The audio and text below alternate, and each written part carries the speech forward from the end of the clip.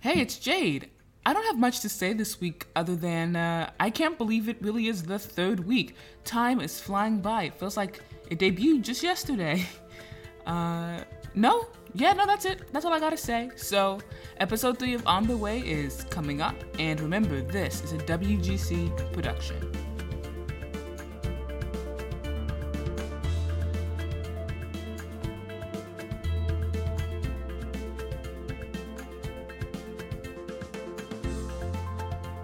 Maya King is a 2020 reporting fellow at Politico, where she covers race, ethnicity, and campaigns.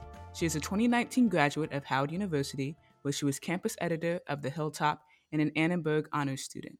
She has held positions at NPR, USA Today, Roland Martin Unfiltered, and was a 2018 White House Correspondents Association Scholar. Welcome, Maya. Hi, thanks for having me. How are you doing today? How are you? I'm good. I am surviving Oh, and maintaining. I'm here in Florida with my family for a little bit. I'm based in DC, but came down here to escape some of the madness. So mm, feeling a little more centered and at peace while I'm down here.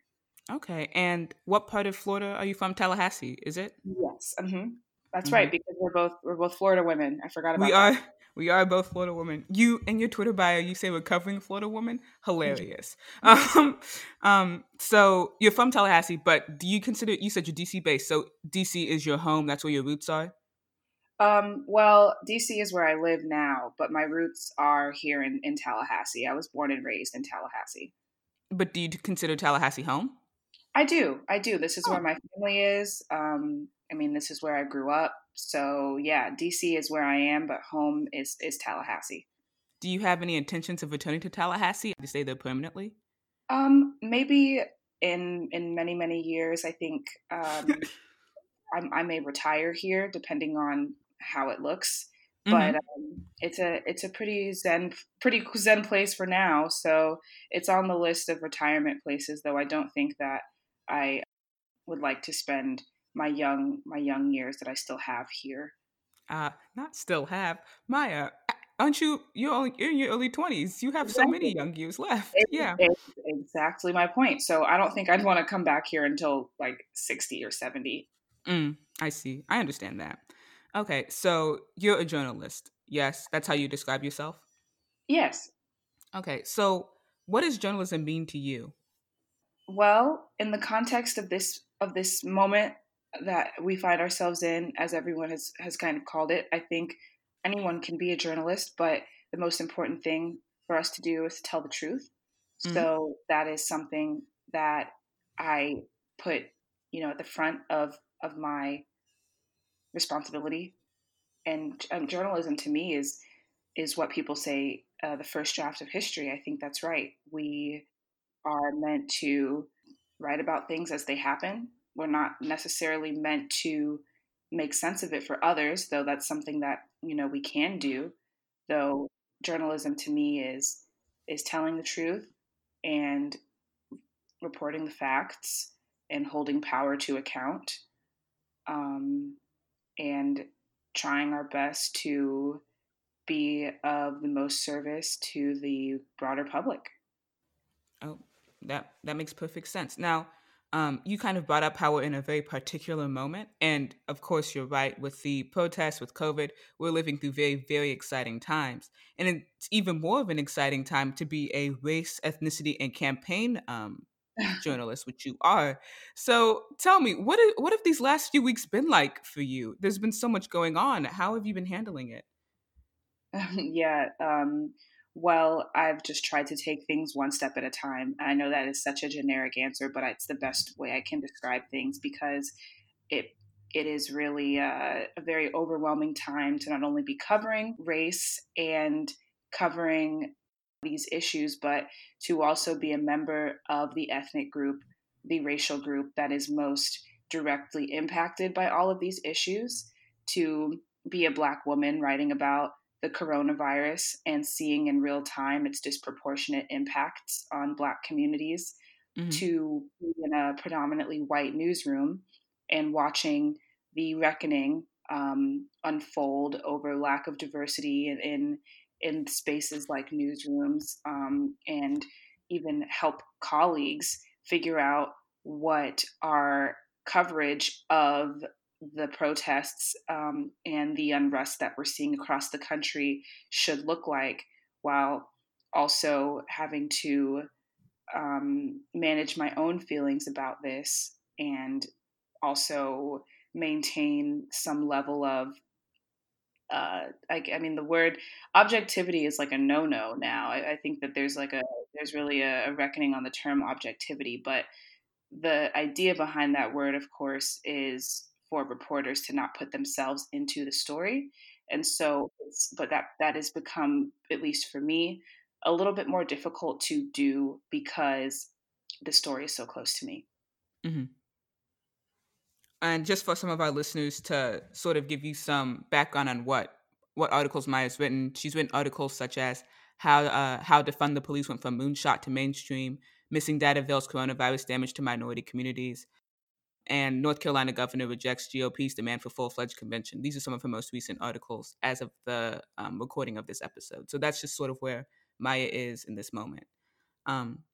So as Maya stated, this is a time of political unrest, and a way that a lot of the information about the protests and COVID is being shared, especially for people in our age group who are in this younger age group, is through social media, in particular Twitter. And Twitter, of course, is built so you get rapid information. It's not necessarily in order depending on how your settings are. So there's just a lot of stuff coming at you. So Maya, I want to ask you, in this era of rapid information, how do you think journalism needs to adjust?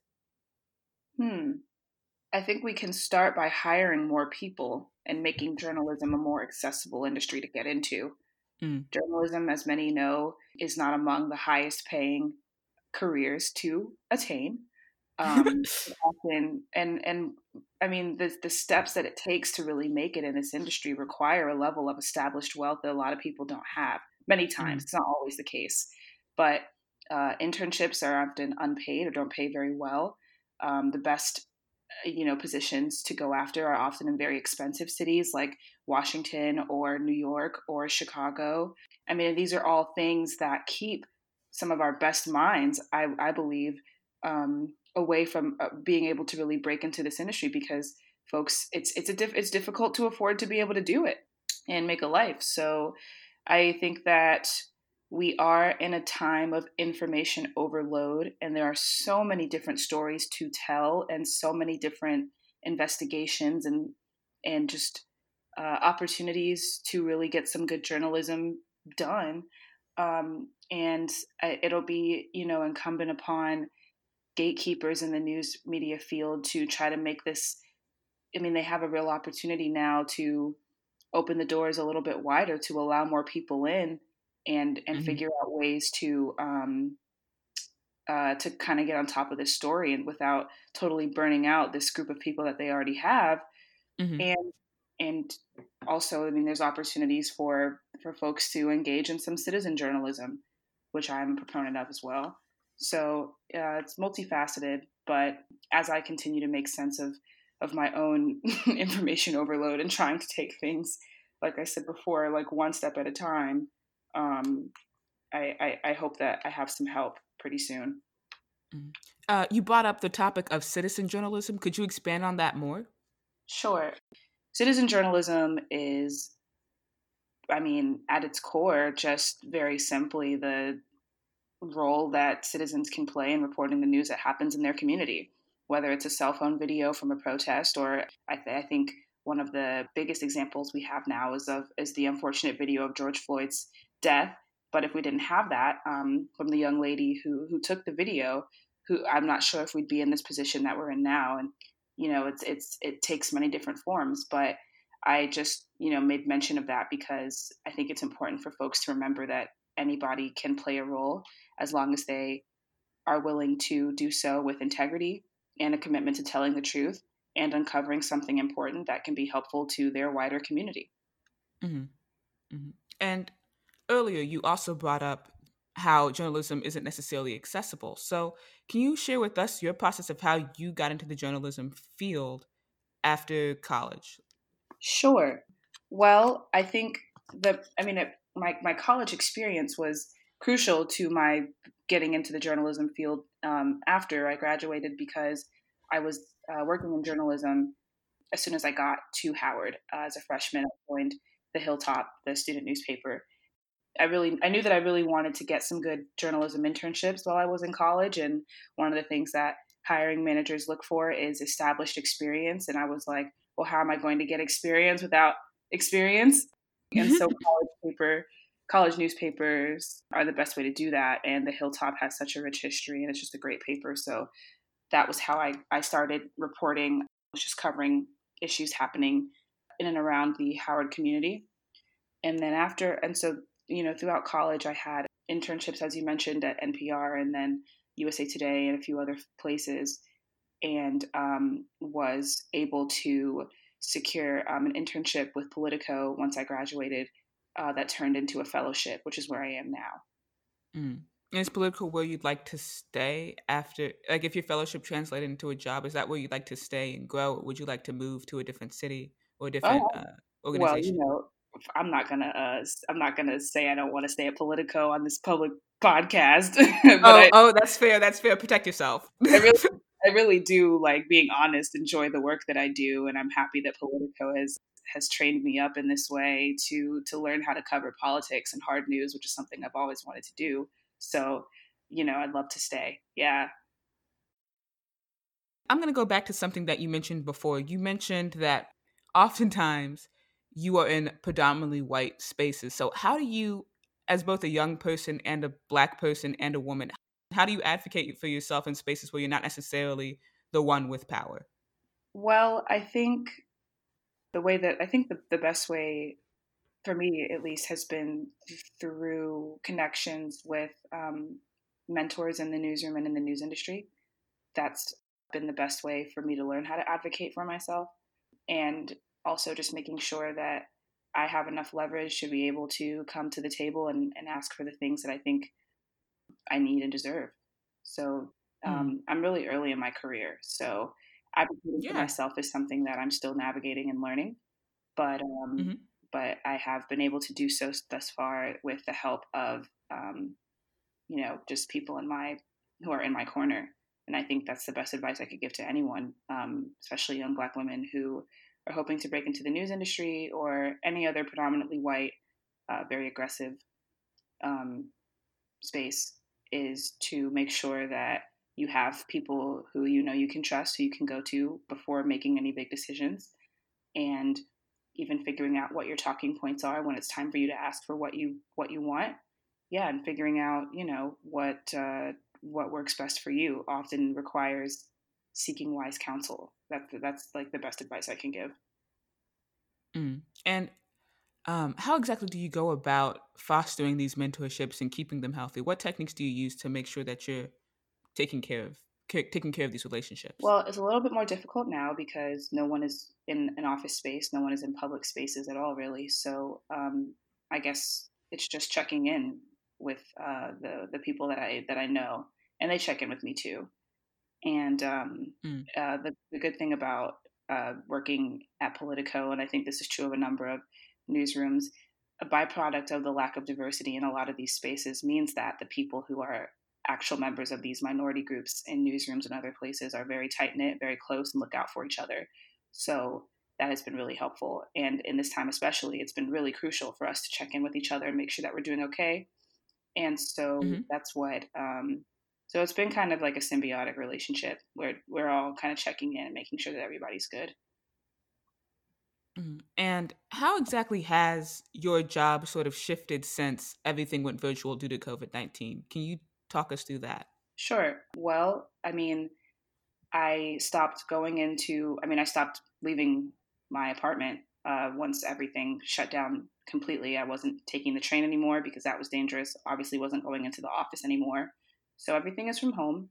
Luckily, as a journalist, all you really need is an internet connection, a word processor, and a phone, and a recording. So it's just been me making calls all across the country to people and trying to do what we call shoe leather reporting, which is the traditional reporting style of actually going out, walking around, and talking to people, now entirely remotely.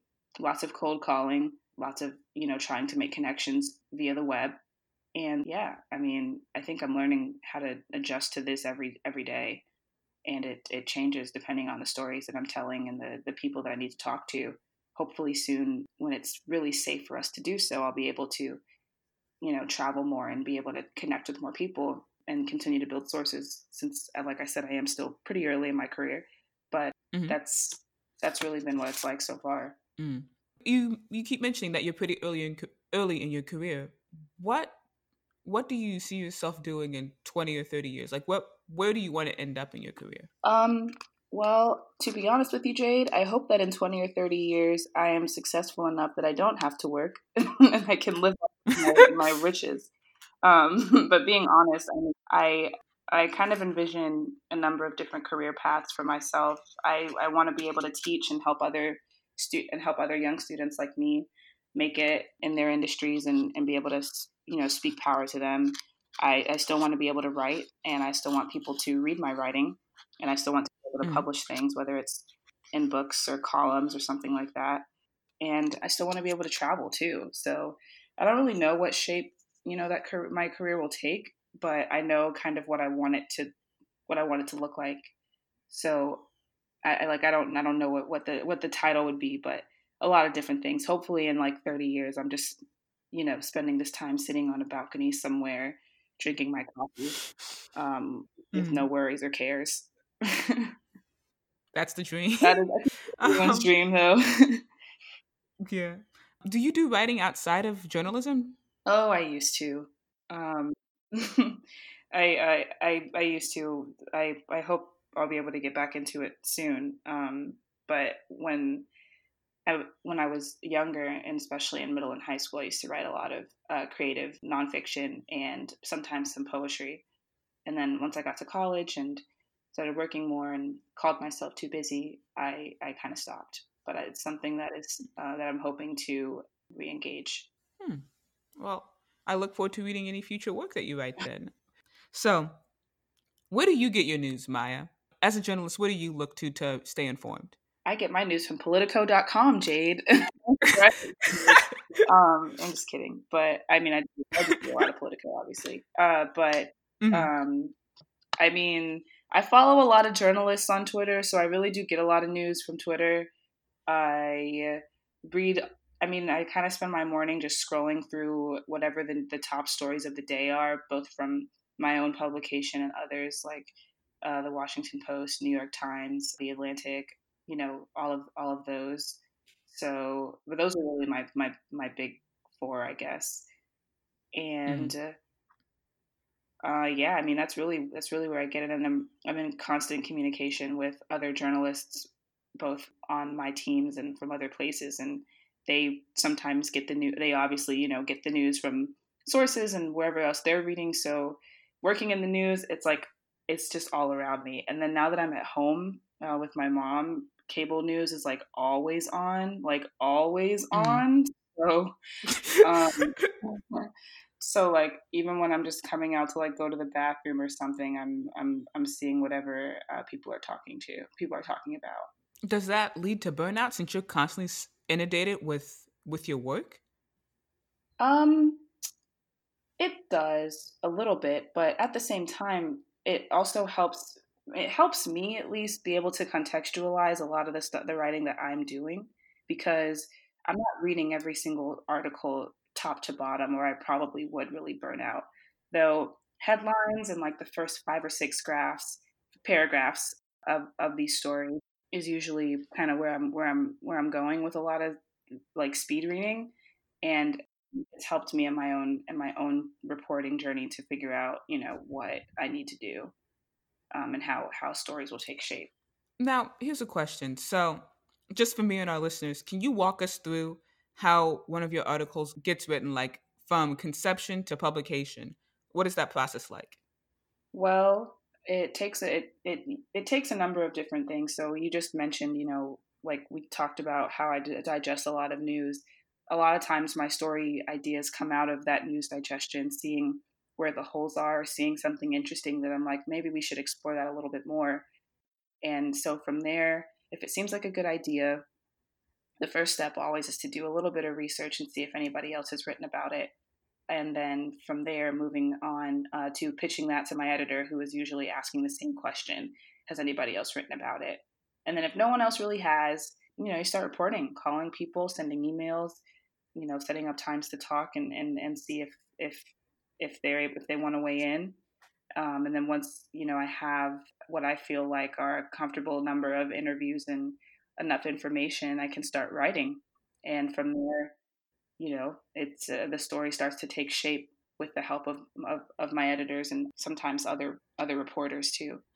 And what is advice you would give to young journalists who are also who are starting out earlier than you? Mm-hmm. What advice would you give to them for creating these stories and working in newsrooms and such? Well, I would say, just stay curious, stay curious, stay on the phone, try to call people and chat with them. That was what really, really helped me early on in my internship and early on in my fellowship. Was one thing I would do, even if I wasn't sure if a story was going to be accepted by editors, like even if I wasn't sure they might be interested in me following it, I would still call people and talk with them about it and see if, Mm-hmm. you know, and it helped me get to know people and use them as sources later for stories. Either if that story was accepted, then I already had the interviews and I was able to move faster. Or if it wasn't, Mm-hmm.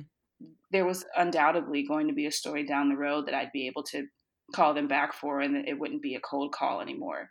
So that's like, I think of something that really helped me when I was starting out.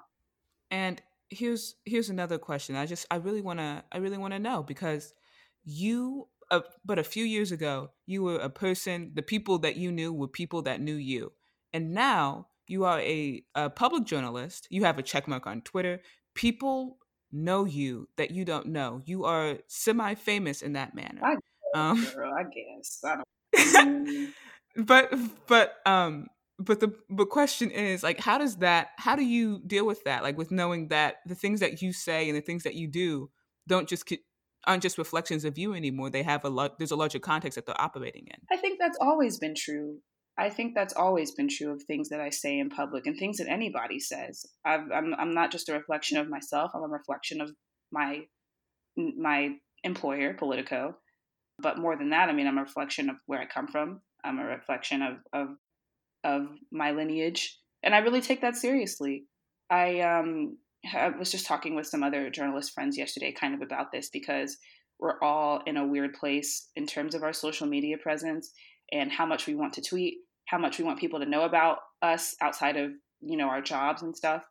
And you just I like to just pick and choose what people know about me, because I think that's the safest thing, is to, because obviously you have control over what people know about you. So Hmm. I don't like to think about it like I'm a public figure or anything like that. I'm just trying to do really good work, and I'm happy that my follower count is growing, mostly because it means more people have eyes on my work. And I'm really proud of the reporting I do. I think it's important and that it helps people. So if people are interested in reading more of that, I'm like, yes, follow me. Not just for the clout, but I mean, clicks on stories matter. So, like, Hmm. please read my stuff. That's that. And like, I'm happy that the message is getting out. It's not really about me. Mm. And another question. So again, you work on the race and ethnicity campaign and campaigns for Politico. And inside of these things, of course, you have to deal a lot with people who are politically disengaged, just in general, and like talking about them and how you can reach them. So how can we reach politically disengaged people? Yeah, I think that is the question of the time of the era. And once whoever is able to really get a clear answer on that will be very, very wealthy. I mean, but you know what? I think that we're learning how. I mean, we're seeing in the streets people who would never have ever protested before, who had never ever cared about this kind of the issues of racial injustice and police violence against Black people, and lack of diversity and pay parity and the myth of objectivity. All these conversations, like, we would not real under normal circumstances, I doubt we'd be having these conversations also in an election year. So already we're kind Hmm. of seeing, like, it's unfortunate that it takes chaos and tragedy to get people to wake up, but if that's what it takes, hopefully now we don't have to go through this again. Hmm. So I think we have answers there. And, we're hearing from folks who say, I've never voted before, but I'm definitely voting this election. And it just depends. I think everyone has a different approach to how to reach politically disengaged voters. But the truth at the core of this is that people want to feel like they're being talked to. They want to feel like they're being recognized, that people hear them, that they understand what they're going through and what issues are impacting their lives. So that's really what I think is the most effective strategy, and that takes a number of different forms. What sort of forms do you see most in your field, and which ones do you feel are the most effective? Well, in the primary pre-COVID, there was a lot of conversation about Black men and men of color who were not making a choice between Joe Biden and Donald Trump, but making a choice between Joe Biden or a Democrat and not voting at all, which ultimately plays into Trump's hand or whoever, or the Hmm. the rival's hand. So there were a lot of like barbershop talks. There were a lot of like church visits, obviously, lots of partnerships with organizations that support Black men. I remember hearing about a voter registration drive that was happening with formerly incarcerated men in the barbershop. So it was just meeting people Hmm. exactly where they are. So, and I mean, we're all digital now, so it's tough, but it doesn't take much to get people to sit in front of a computer anymore. It's just what you have to do to get them to click on whatever you want them to. So I don't think there's any. I can't point to any examples that I think are like this is the best way to do it. But I think that people are making the effort and reaching out, talking to folks. That's kind of the best way Mm. to do it. Okay. And in your time at Politico, and even in some of your earlier internships, but especially your time at Politico, what is something that you've learned about America and the people of America that you wouldn't have known otherwise? Well, that's an interesting question. Um, Something that I've learned about America that I wouldn't know otherwise. Well, um, I think I'm actually very surprised by how much people care about this stuff. I have been. Hmm. I'm serious. I mean, I've been able to travel more and talk to folks and people are really smart. People know their communities. People know where they come from, and they're proud of that. And sometimes that doesn't always translate to or that to political engagement. And even the people who don't really plan to vote still like kind of know everything that's going on and know like who the power players are and know Mm. the issues and then just have their own reasons for not voting but maybe becoming politically active in other ways. So I think that's one thing that I've learned is that you don't have like voting and like political engagement takes a number of different forms and neither is better than the other. Hmm. Now, currently, you cover a very broad spectrum of places. You do lots of national news. I think the most localized things that you've done so far are about the North Carolina governor who rejected the GOP's demand for full-fledged convention, and then your article on how Black Latino patients are dying at higher rates in Florida's hardest hit counties. I think it's the most local thing you've done. Do you have any interest in being a journalist for local news, or is national really more of your circuit? Um, at this moment, no, not necessarily, but you know, things could change. I would rather elevate important local stories through a national lens. I yeah. That makes perfect sense. That's understandable. What is something that you wish you had known earlier? That I have time, that I don't have to rush. But you know what? I'm still early, so I'm happy that I'm Hmm. realizing that now. Like whenever big stories break, I used to unnecessarily feel like I was behind the ball for not having the sourcing or the speed to be able to get on top of these stories and write them well and fast.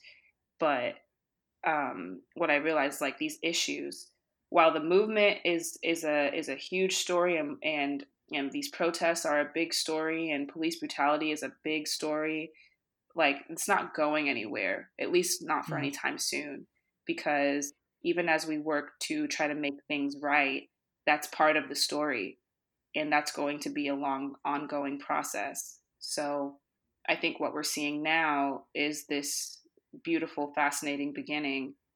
And we're quickly moving now into another stage of the struggle, I think. And that involves, lawmaker involvement, that involves whatever form protest takes. um, it involves different ideas being brought to the fore, and different debates, even within the same, what we thought at least were the same groups and ideas. So I think I could decide that I want to cover, race and protests for the rest of my career, and I would probably have stories to tell for the Mm-hmm. rest of my career if that was what I wanted to do. So for a while I thought that time was running out, and I was just going to have to keep bouncing around. But it's okay. But I've also learned that it's okay to bounce around too, and it's okay to kind of experiment with different things and until you figure out what's right and what feels good. Are there any topics in particular you'd like to experiment with? Well, I'm having fun experimenting with all the topics that I've been covering now. So, as we know, I covered race and ethnicity, and I've also covered Republicans and the debate over where the national convention will be held. I've covered political advertisements, and so I think I've jumped around quite a bit. And I mean, I imagine there will be other stories that I'll get to chase that I haven't done before. And what I'm most interested in right now is learning what investigations look like and investigative reporting looks like.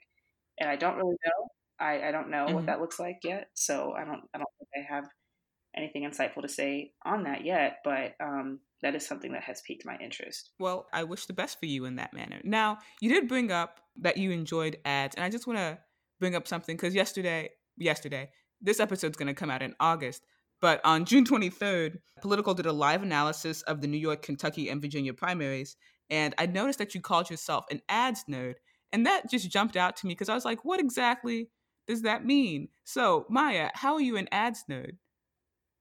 Well, I was just saying, like, I mean, I used to cover advertisements, so it's something that I follow. And Politico has a partnership with a organization called Advertising Analytics, and we use a lot of their software to look up ads and look at ads and watch them and even analyze them for stories. So, I mean, I don't know anybody else who's really doing that, who's not covering ads. So I mean, I think maybe ads aficionado is better. I don't know. Oh, it sounds fancy. It does, but that's what I'm so.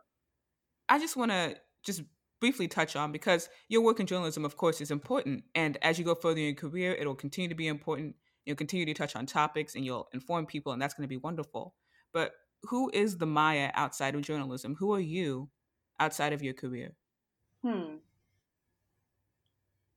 I mean, I think I bring myself to my career. So I still, like, when people ask me this, I'm like, I'm still a writer.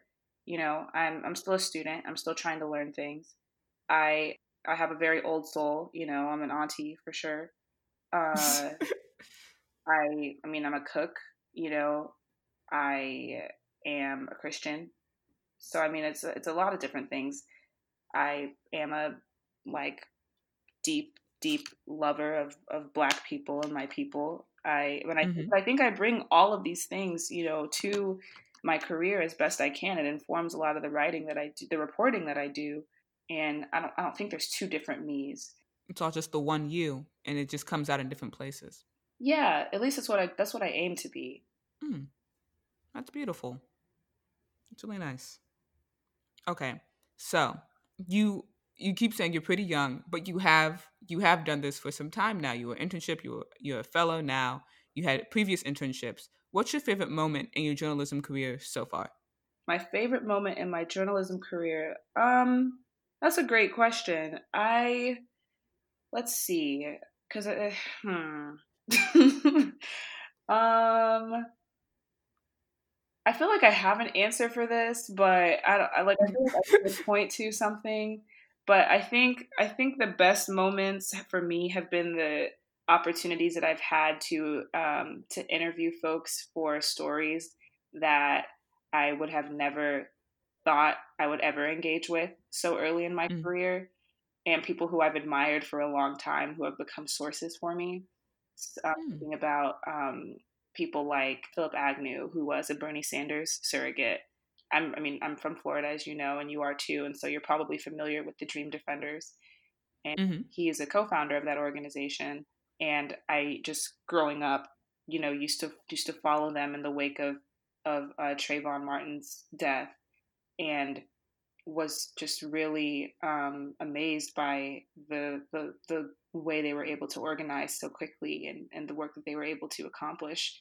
And obviously, Philip was at the front of that, and so I was able to connect with him to interview him about the state of the campaign and what Bernie Sanders was doing when it was feeling like this was his back when the election was feeling like it was maybe Bernie Sanders' race to lose.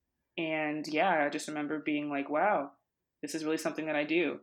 And I mean, he's one example, but there are numerous others who I've been able and really fortunate to talk to and get information from, who after I finish like the job part and like interviewing them and talking to them, I'm like, oh my God, so and so, wow. All right. Okay, so we're coming to the end of the interview. This has been really lovely. Yeah. It's been really, yeah, it's been really great hearing about your experiences. I wish you all the best. And before we leave, I just want to ask you one question. So you're clearly up and coming. You're on your way to success as a journalist. You're on your way to doing really big, bright, and beautiful things. So Maya, how will you know when you've made it? Mm. Jade, what a how will I know when I've made it? Well, when I'm sitting on my balcony, overlooking whatever beautiful city I'm in, drinking my tea without a care in the world. That's when I'll know I've made it. All right. All right. All right. Okay, so where can our listeners find you and your work? You can follow me on Twitter at MayaAKing, Maya A King, and any given moment on Politico.com. I share my stories on my Twitter page, but I mean they are housed on Politico.com, so that's where you can find me too. All right. Well, thank you. I hope you have a lovely day. Thank you, Jade, and thank you for having me. This was a really nice conversation. And you have just listened to episode 3 of On Their Way, a WGC production. On Their Way was created, hosted, and edited by me, Jade Madison Scott. The theme was composed by Bajo Alvarado, and the logo was created by Amaka Corey. If you liked this episode, please leave us a review on iTunes, follow us on Twitter and Instagram at WithGoodCo, or tell your friends to tune in next time. If you think about it, most people find new podcasts through word of mouth, so you'd be a big help. If you really liked our episode, please consider buying our merchandise at our website, wgcproductions.com. That's how we keep everything up to snuff. You can also find our episode transcripts and show notes at wgcproductions.com. If you're a journalist like Maya, those show notes can really come in handy because we make sure to sort of tuck in some resources for journalists who are on their way just like her. And before we wrap it up, I just want to say thank you to my 11th and 12th grade journalism teacher, Mr. Marcus. Although I didn't go into journalism, his class really did teach me about the function of journalism in a healthy society, and it imbued me with a great respect for the Fourth Estate. So thank you to Mr. Marcus and all the other journalism teachers out there. Your work really does change lives. And that is that. I'll talk to you same time next week, and until then, remember to take care of yourselves.